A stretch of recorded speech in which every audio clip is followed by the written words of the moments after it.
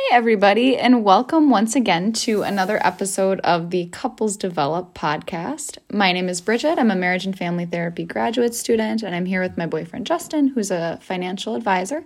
And we are so excited you're here for us for another episode where we just talk about the things that we're reading, listening, thinking about, and doing in our relationship and that we think could be applicable to someone out there listening. So welcome.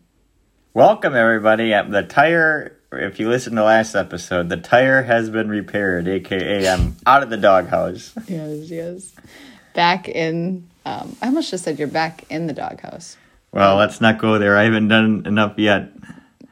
Yeah, I don't know how to say that. Okay, we know what we mean. Yes, all is well, and we had several sort of just like life happenings we wanted to share with you all. So, Bridget, one of the things I did to get out of the doghouse is I watched Bridget's favorite movie with her, The Greatest Showman. So good. Which I went into it without thinking that I wasn't going to like it. And to my surprise, I loved it. He loved it, guys. But listen, there was a personal development aspect to the movie that I really liked. And it kind of, in a simplified way as movies do, it shortened the cycle of showing someone's life stages of starting out with nothing, accumulating, whether that be success, skills, or external things, and then kind of crashing and then coming back from it. So, the movie starts out that the main character wants to be has a personality for the theatrical, per se, and he's very talented, and he eventually starts the circus, and with that, even though he grew up poor, accumulated wealth for the first time in his life, and he started changing when he did that. He all of a sudden wanted to be friends with people bigger than he was, and he always needed more, that if he got two things, he would need four things to be happy. And so instead of focusing on his wife and children, and even the people that helped get him to where he was, he went down a little bit of a different path and ultimately lost everything that he had. But then the movie shows the courage that he had to come back from it. So I think it was so applicable to life that, we think that once something happens or once we get the thing that we want, it'll make us happy. But if left unchecked, getting what we want can lead to more and more and more, and not having enough, or not knowing when we have enough or what is enough in our life, I think is really important for us to review. Yeah. Well said. Well, I paused the movie halfway through, and I'll share on my book recommendation for the week. It had to do with a book on the psychology of money. And I paused it because I shared a story from the book that was one billionaire was talking to another, and one of them was bragging how much money he made in the day. A billionaire was bragging to a millionaire about how much money he made in one day. And the millionaire said to the billionaire, "Yeah, I have one thing that you don't have." And he said, "What's that?" "Enough." And I said that to Bridget, and sure enough, that was like the theme of the movie as it went going on. And I think it's so easy to get caught up into always needing more or thinking you need more when in reality you don't. Yeah. We live in, if you're listening to this in America, I know there's a number of difficulties going on with the recession, COVID, but when you compare, even still with those things, I know that many people have been negatively affected. While it may not be fun to compare yourself now to how life was lived in the 1800s or 1900s, even just having a little bit of perspective, if you have a cell phone, that you have something more powerful in your pocket than what the NASA computers were in the 1960s. So that's not to say if you're struggling that it's not real or anything, but I think backing up and asking yourself the question, would you rather be alive today or 100 years ago? I think most people would want to be alive today. Yeah. I couldn't agree more. And I think, too, exactly what Justin said with the myriad of difficulties that are going on in the world currently. Of course, those struggles are all real, and we all are dealing with certain things and suffering from different things to varying degrees. But I think at the same time, even if we have the ability, we have the choice every day to be content and accept where we currently are, even as we aspire to different things and to a hopefully better future. And we also have the chance to be grateful for even just like one or two things every day. So definitely not something that's gonna, like solve all your problems or tell you that what you're currently struggling with isn't real. It's not that at all, but just we do still have the control over our mindset, I think, more than we believe. And it's not dependent on our circumstances, which I think can be the trap sometimes. So this podcast is about personal development. If you watch The Greatest Showman from a personal development perspective, you can grow from that movie. Agreed. And the soundtrack is pretty cool. I was going to say, I loved it for the message. Well, Justin got a very deep message from it, which I loved. But the music is super good. So if you haven't watched it yet, you can stop listening to this podcast and go watch it. And then start listening again. So the next thing that we thought that we would chat about is a listener question that is from us as listeners. And it's something that we went through recently that we thought we would sort of chat through with you guys is how difficult or just, I guess maybe challenging is a better word it is sometimes to bring up both funny and serious topics with your partner. It can be hard to kind of figure out like the right time to do such a thing. It can be difficult to provide context. It can be difficult to give your partner like a heads up without sort of giving the classic like, we need to talk, because no one wants to hear that message. That can just provoke so much anxiety. And then even when you're in the discussion, it can be really hard sometimes to formulate what you're trying to say or say it in a concrete way that's relating to your partner what you want to be related, that can leave them sort of floundering and not knowing if what you're talking about is something that is you need help with, you need supportive listening, you need advice, you need to have a mental breakdown, whatever you may need. So it's kind of something we went through recently. One of us asked the other person if they could talk with us, and while they were talking, it kept going through the other person's mind of, oh my gosh, what can I do to help? What can I do to help? But then at the end of the day, all that person was seeking was just to talk and needed no help because they were fully in control. But whereas the partner who was listening thought that, oh my gosh, there's all these things I'm going to need to do, and oh my gosh, I need to be on alert for certain things. And it just made us think how we talk to each other, asking what we're really looking for if something is important to us can be helpful in communicating between two people. Absolutely. And I think too, I think it's always a learning process, and you're always not gonna have the perfect words or, relate things well, but just that openness to be able to say, at one point in the conversation, I was talking, and Justin looked confused, and so then I was happy that I was able to at least say like, you look confused right now, or you look concerned, like tell me a little bit more about that, because I think that even helped, hopefully, in the middle of it, to even sort of open up that conversation of like, I feel like what I'm saying is not coming across the way that I would like, and how do we fix that? And I think too, there's something else I was thinking of as I was saying that. And also, that goes along with,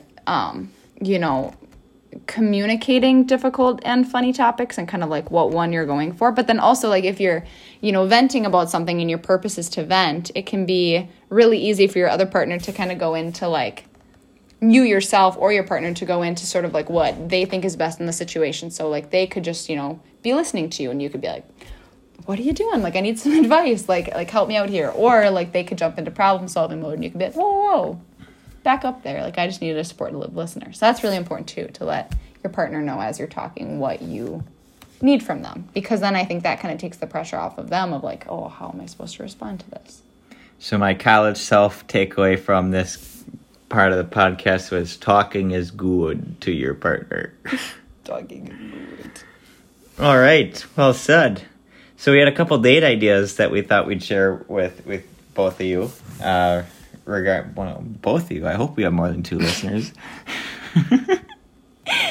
Oh, man. Okay. Date ideas. We went apple picking last weekend, and we ended up making an apple crisp, and I learned what a peck was. I thought it was a peck on a cheek, but apparently it's a unit of measurement of buying apples. And going around the grocery store and buying all the utensils was quite a fun process. That I have a fear of knives, and I didn't want to buy a knife to peel the apples. I wanted an apple picker.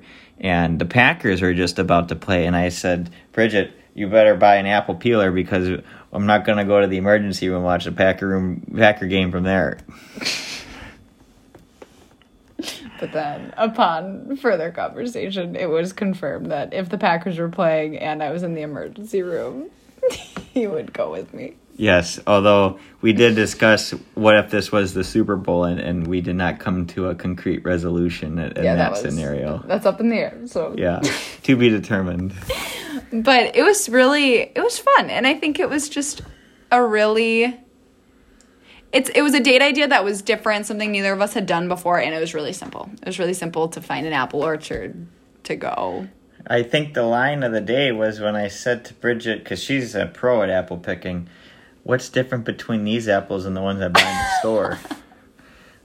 And apparently nothing. Except I got to pay for my manual labor in picking them. We learned what a peck was last weekend, and a few weeks before that we learned what a bushel was. So we're just all about units of measurement as it relates to apples. Oh, yes. Very big ways to measure things. And then after that, we made apple crisp, which was also really fun. And I recommend cooking together, baking together as a fun date idea.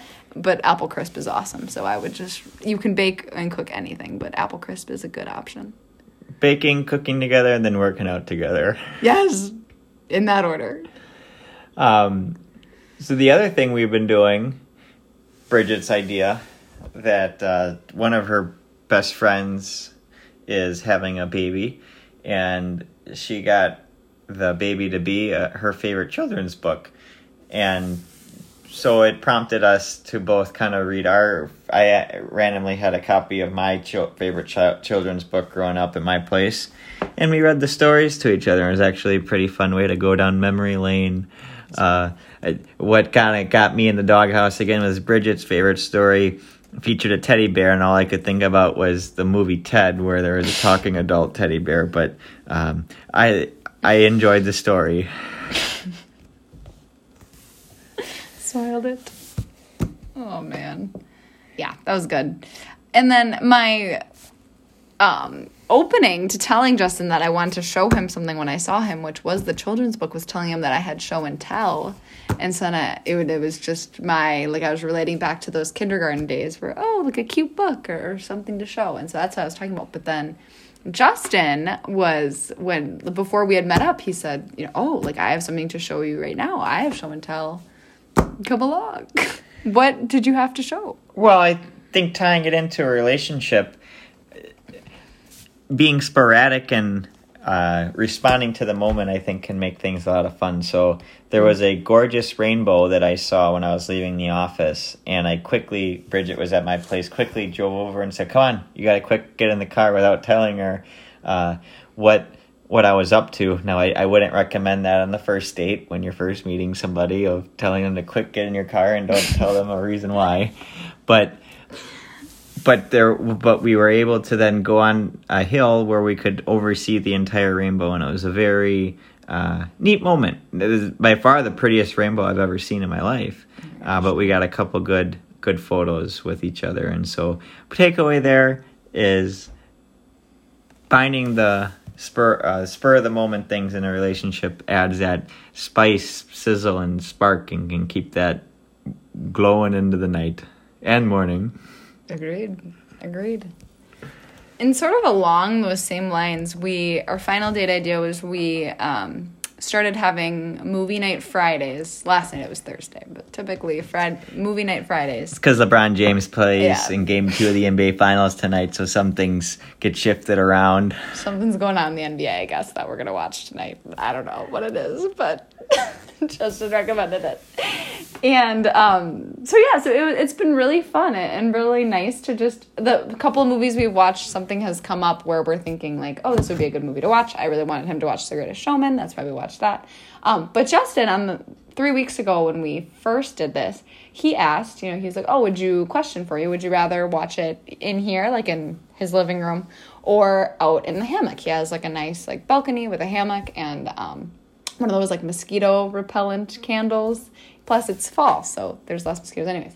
And he's like, would you rather watch it in the hammock? And we kind of thought about it, and I was like, that sounds kind of fun. Let's just like see and do it. And we did it for the past couple ones, and it was so nice. And I feel like it was a really simple shift. Like it doesn't seem like a big deal to, where are we going to watch the movie? On the couch or in the hammock? Of course that doesn't matter, but just the fact that it was out under the stars, it was different. I just feel like it added something special to an otherwise very simple movie date. And so just like Justin was saying, it's important to kind of go with the moment and be sporadic and be spontaneous sometimes. I think you can always spice up more mundane, what could seem like mundane date ideas with making little changes like that to make them really simple and special. Yes. And that is a quote from one of the movies we watched. Mrs. Doubtfire, I recommend so it. good. It's probably one of the funniest movies I've ever seen, I would say. Well, good. So the last thing is we just had a couple of resources for both of you. Again, why do I keep saying both of you? I think it's because there's two of us. Maybe, yeah. But anyway, the book I recommend is The Psychology of Money by Morgan Housel. Just came out a couple weeks ago. It is amazing. You don't need to be a finance person in order to appreciate the book. It is written in story format, and every chapter is very easy to understand, to the point, brief, but gives a takeaway of a life lesson that you could apply to in your own life, and most likely will make you better handling at your own money. So, The Psychology of Money by Morgan Housel. Love it. Sounds like a good one. From what Justin shared, too, I do think it's really interesting. Plus, it's like both of our fields Yes. meshing together. Psychology and money. Okay. My book recommendation is called Atomic Habits by James Clear. One of those books I've been very into, sort of like my hack for the week, in addition to my book recommendation for the week, is checking out if you have a library card, if you have a local library, seeing if they have a library app. A lot of libraries these days are connected with certain apps that allow you to get ebooks onto like your phone or your Kindle or your tablet or laptop or whatever it may be. And then also have audiobooks. And so audiobooks have been huge for me because I drive a lot currently with school and work. And so I'm on the road a lot, and I have just loved audiobooks. It's been one of the, I think, best things I've done this year. It's just been a really nice way to spend my time. And I feel like I've gone through so many more books this year listening to them on audio than I would have reading, which is exciting. But anyways, the book that I'm reading now is Atomic Habits by James Clear. And it's one that I'd heard of, but I'd never really had a strong inclination to read. But then it came across as one I could borrow right away. So that's why I did it. And I've actually really enjoyed it so far. It's about 5 hours, which is a shorter audiobook depending on how you look at it. And I feel like it, like Justin was saying, that it gives you really practical things to kind of apply to your life. I would say that this book does the same. I think it does a really nice job of outlining sort of, here's the idea, breaking it down into something anyone can understand, and here's how you apply it, which I always think is so helpful to give people. It's like you read a book and you want to know how you can apply it to your life, and I think this one does just that. Well said, Bridget. All right. Well, that's what we had for all of you listening today. Nice job. That is it. And we are so glad for all of you listening. If you have any questions or comments or listener questions you want to put in, we'd love to hear from you at couplesdevelop@gmail.com. And other than that, we will audioly see you next week. And to finish this episode, I'm going to quote Goofy from my favorite childhood book, Goofy's Big Race, a Walt Disney beginner reader, on his philosophy in life. Slow and steady, steady and slow, that's the only way to go. Well said. Well said, babe.